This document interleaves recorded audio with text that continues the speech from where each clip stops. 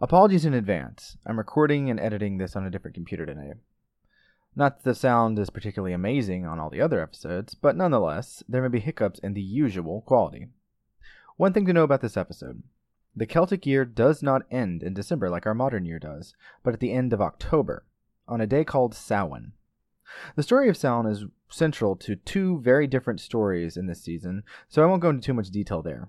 But the land comes alive again as spring turns into summer, and Beltane, at the beginning of May, marks the beginning of the harvest season, which is very relevant to the Irish year. Other holidays will come into play during this season, but not yet. For this episode, that's all you need to know. Now, let's get to it. Previously, on Goddessy. The cards are on the table. Leaders of the fearsome Fomorians and Tuatha Dé Danann cannot have peace, and the final battle will commence upon the arrival of the Fomorian king Indech from the island north of Ireland. Though an attempt was made on the lives of the leaders of the Tuatha Dé Danann, Lugh and the Spear of Assal sent them running, including his terrible one-eyed grandfather, Balor. Mist then swallowed Lugh, his horse Inbar, and the hound Falinus, bringing them to a shore where the fairy woman Birog demands that a debt must be paid. Welcome to Goddessy, Episode 18, The Island of Ancestors.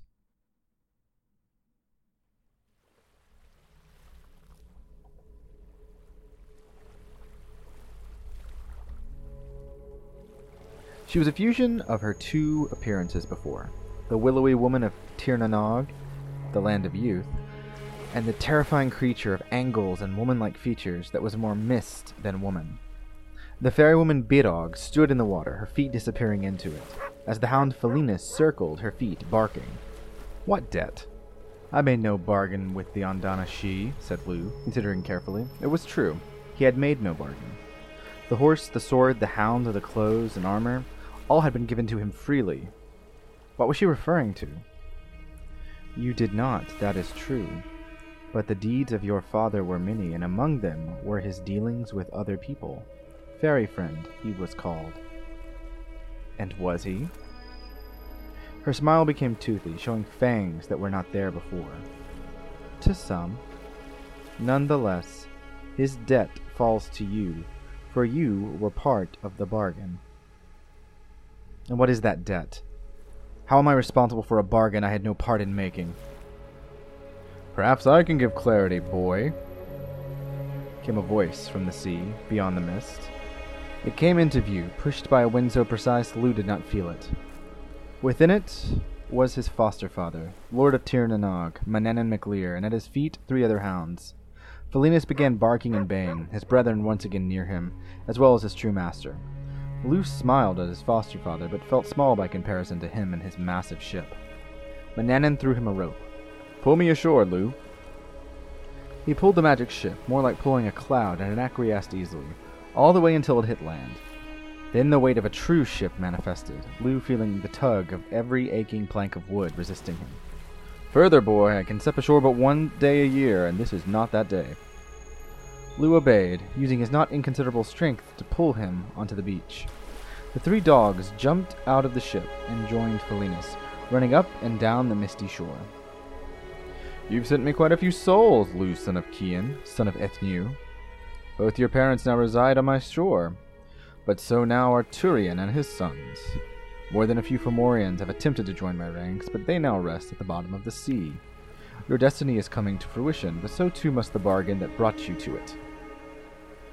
He reached down and produced a stool from the compartment at the front of the ship, and handed it to Lugh, then sat down himself within the ship. Lugh joined him, Birog standing at the shore. Birog, you tell the tale. You are the one in it. She did as she was bade. I struck a cord of friendship with Cian, son of Dian Set, many years ago when he was a boy, the same as you were when I met you. We were fast friends, and I came to love the boy that became a man. So too did I befriend Taltu, soon to be wife of Yakid. She was a master of the land and in doing the rites which swore her to the sovereign queens. Yet there was a catch. Who are the sovereign queens? The religion is mysterious in that way, and I offered her insight. She paused. Shall I give you insight? No need, came another voice emerging from the fog. Soon 3 figures appeared, and Lou knew only one. On the left was the Morrigan, the amalgamation form rather than the 3, holding a spear and covered in her raven feather cloak. Across from her was a blue woman, her skin like frost, glittering in the distant sunlight. She was old, impossibly old, her skin clinging to her bones. She wore what to Lou seemed like a sack, and a cold wind blew behind her. At the center was the most noble-looking woman Lou had ever seen, outshining Bridget, and even more noble than Nuada. Her hair was between blonde and auburn, curled at the ears, with emerald eyes and a blightless face. She wore a dress of green, the brightest Lou had ever seen, trimmed in gold, and a torque about her neck, encrusted in emerald gems, and a cloak of ermine about her shoulder. Her lips were brightly colored, her cheeks flushed. Lou felt the very need to bow. Manannan did so, and so did Beardog. Lou did the same. "Stand, son of Kian. I am Anya, Kingmaker. No king stands in Ireland without my say-so, and so you stand." Lou did not understand, but did as he was bade. "Anya, it's been too long," said Manannan, standing. She bowed her head to him, smiling. "Indeed, just Manannan. Understand this, Lou. The sovereign queens are many, yet one. I am the one, the spirit of the land. Yet the island bears not my name. That belongs to Eru, of the first generation, your ancestor and daughter of Danu. It was in that trick that the bargain was struck. The sovereign queens should not be divided between Tir na Nog, where the dead reside, and Ireland, which is for the living. Manannan produced more stools, and gave them to Anya, the old woman, and the Morrigan. Anya and the old woman sat. The Morrigan did not, spear in hand. The Tuatha Dé Danann are the 5th generation of settlers to come to Ireland and settle it. 3 previous generations were destroyed, wiped off the island.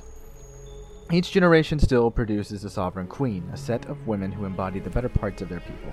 Among the Tuatha Dé Danann, Bridget and the Morrigan are among the most noble of souls, and in the times that come they will be regarded as such, faces of the goddess, of which there are many. Chalchu, too, among the Firbolg, will be the lone sovereign queen of her people.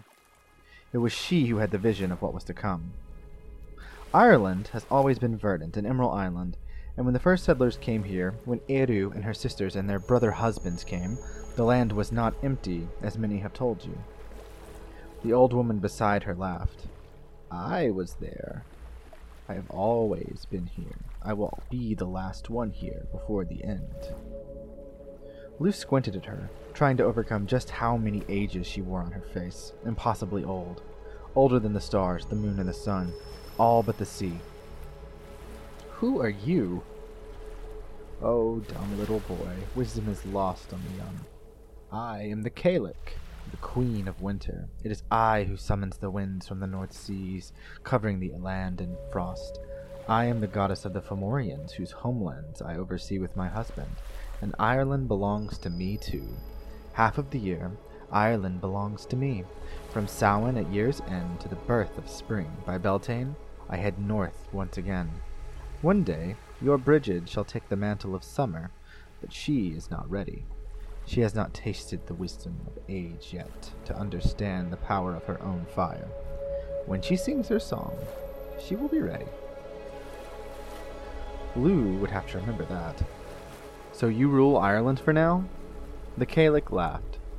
An unnatural order is still an order, I suppose you mean. Yes, as long as the Fomorians touch Irish soil, no more green rule, and winter will push into summer. Soon summer will be no more. This does not bother me, but if it continues, I will be alone in Ireland again. Now, I may be one of the most hated beings, but even hate is better than the emptiness of nothing. Lou nodded to that. Perhaps your reputation needs to be refined. More cruel laughter. My reputation is correct. I have no need to reform, or for fancy words. I leave that to Anya. The noble queen smiled. That is what Chalchu saw in a vision. She saw the coming of the Fomorians, encroaching on the good of the land. She knew her people would not be enough, but Kian's people could fight them. And most importantly, her friend's son would be the one to finally destroy the Fomorians once and for all. Ireland must come to ruin, she saw, and in that ruin the final push will be made. Anya indicated around her. That is why the land is no longer green, Lou. This is the final push. The Fomorians must be destroyed, and the Tuatha De Danann must fight like a cornered rat against a hungry cat to do it. Lugh did not like that. You are the one who makes the rules about a king being whole. You are the one who made the rules that keep Nuada from ruling. Anya nodded. Lugh looked at the Morrigan, who stared back at him. He was terrified but angry. And you knew this? You let this happen? She did not speak, but did not look away.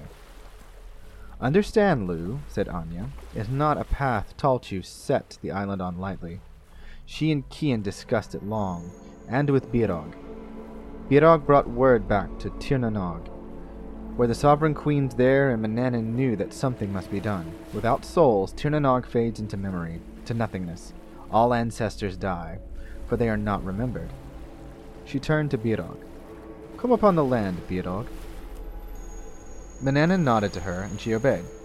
As soon as she touched the land, she transformed into mist, her features becoming even more exaggerated. This is what the people of Ireland see when they see the Sidhe, called the fairies. Every soul in Tir na Nog, every Andana Sidhe, becomes this creature here, yet in Tir na Nog remains a noble soul. Their personality is, of course, the same, following their own strange rules and morals, as dictated by the Son of the Sea. Manannan continued. Indeed, in every Andana Sidhe, my subject has a different set of rules. You can break them into classes as you like, create categories of fairies, but in the end, they are merely souls. Living souls? Lugh interrupted. The Sidhe are the souls of the dead? Manannan nodded. That's one way to look at it. Indeed, your father, your mother, Turian, Yakid, they are inhabitants of the Silver City, and all of the inhabitants of Tir na Nog are Andana Sidhe. If summoned to Ireland or elsewhere, they must take a new form, being no longer bound by the body. The minds of mortals must make sense of what they see, and so they do so. That is the form the Sidhe take. Lugh brought the thought back around. And how does this tie back to Talchu? Anya answered him. Talchu saw the connection of Tir na Nog to Ireland, regardless of who inhabits Ireland, whether the sons of Net, Firbolg, or children of Danu. The two islands exist together and need to be connected. She saw a solution. The Sidhe can live in the land and in Tir na Nog. Already, the older Sidhe inhabit the land here. The power that she taught you to call upon? Lugh considered. That's she? And think more carefully, Lugh. Ireland is a land of stories. Every hill, every river, every lake and mountain and plain has a tale. You, already Lugh, are tied to the land, at the Nell, in Connacht, where you were said to have died at the hands of the sons of Yakid. That tale will outlive you, and you will live in the land there forever. Yakid lives there too, as he has a connection there. It is a place where the land can be summoned and magic worked there. Fairy magic, you realize. So Talchu saw her answer, and Kian was the gateway. She saw that Balor would try to destroy you and your brothers. Kian never knew this, of course. He died not understanding what he had done. Talchu told him that the fairy woman Birog would become a bodyguard for him and his descendants, and he thought it fair. That's why Birog saved you when Ilatha threw you in the sea at Balor's direction. She could only save one of you, and your two brothers perished. You saw them, Manannan said more somberly than Lugh had ever heard him. When you were in Tir na Nog, the two boys playing with the woman, your mother, and two brothers. Lugh swallowed, trying to remember their faces. There was nothing there, nothing to remember, just laughter, distant, an echo. How did she die? My mother. Manannan sighed. What do you want me to tell you? A broken heart, neglect. After the birth of you and your brothers, Balor took every servant from the quarters that Ethne resided in. She was given a store of food to survive upon, but she didn't bother. She had lost the only thing in the world that mattered to her, not knowing that you yet lived. She died, and now resides nobly in Tir na Nog. Lugh left the thought there. So what was Talchu's bargain? I don't understand that. Anya nodded. She is preparing the land for inhabitants. Her magic, as she spreads her magic across that land, is like a farmer preparing a field for planting. Ireland will belong to the Sidhe and become more powerful for it. They will weather many storms, distant religions, the forgetting of age. but they will survive by becoming spirits, stories, and the way people connect to the land. And what of the living? Lugh was beginning to see the flaw in the bargain. No one spoke until Birog did. What of them? Does not the land of the living belong to the living? Many are the tales of the Andana Shi tricking people, bringing children to their deaths in old stone circles, tricking new mothers into giving their sickly children away, and being given back changelings. This land is not the place for the Shi to run amok. Their ways are not our ways.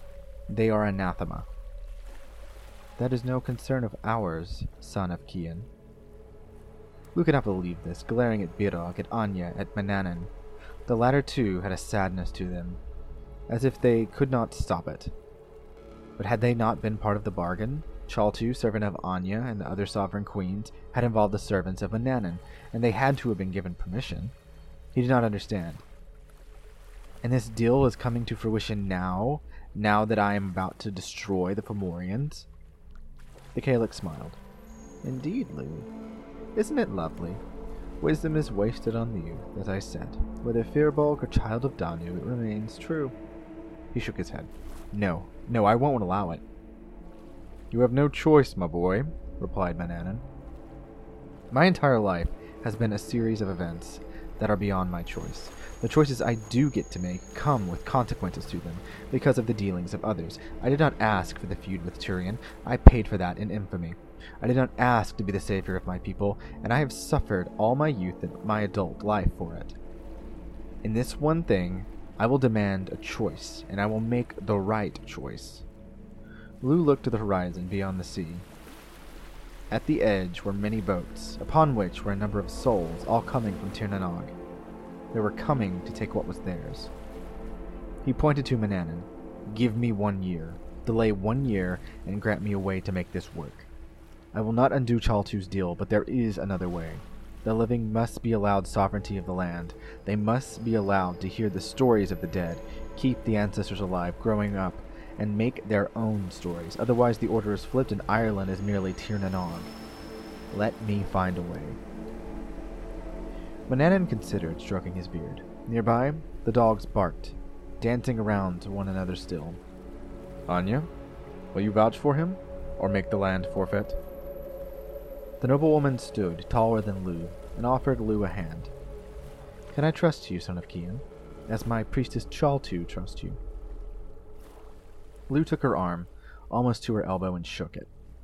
Trickster that I am, my word is my bond. I will make this right, Anya. She smiled. She promised me that too, son of Kian. Chaltu hedges all her bets. Let us see if they pay off. She let go, and Lugh did the same. I vouch for him, son of the sea. Manannan stood, and in equal height, Anya and Manannan clasped hands in the same way. Give Fand my best, Manannan. She already sends hers, Anya. You have 1 year, Lugh, from when you arrive back in Ireland. Manannan whistled and summoned 3 of his hounds. A wind blew, and his boat was pushed back into the sea. Before he left, Manannan summoned Lugh to him and handed him a rope, tied just beyond the middle of itself. A sling, Lugh realized. Just in case, boy. You have a strong moral center, and I look forward to your solution. I do not believe in it. But if you do not send me too many souls, Ireland must be free of the Fomorians. But be careful in that, Lugh. Everything has a price. The boat took off, pushed into the sea by a strong wind from the Kalak, and went onward. Birog stepped back into the water, turning into her comely appearance. Do not cheat us, son of Kian. The wind caught her and blew her out to sea. And the ships on the horizon faded back, the mist coming forward to the shore. Felinas gave a sad whine, but said no more. Anya took Lugh by the shoulder. Come, boy. The Morrigan will take you back to Tara. Time will have passed, of course. Fairy time is different, as much as it drives me to madness. The Kalak laughed again. What is time to an immortal, Anya? You are different. You and I do not belong to any living people, nor to the Andana Shi. We simply are.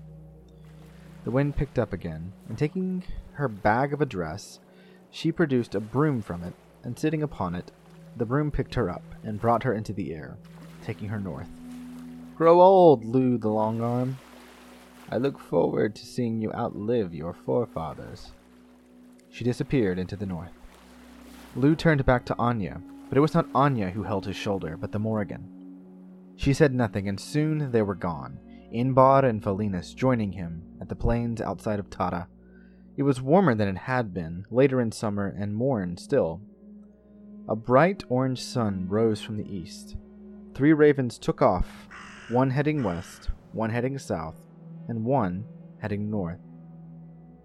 Lugh mounted his horse and rode to the palace, his mind racing for answers.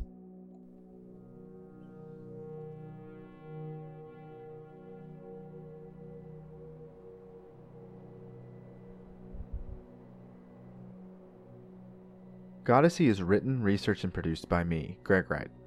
Additional writing and editing by Sydney Yeager, who more favors summer than winter. I checked.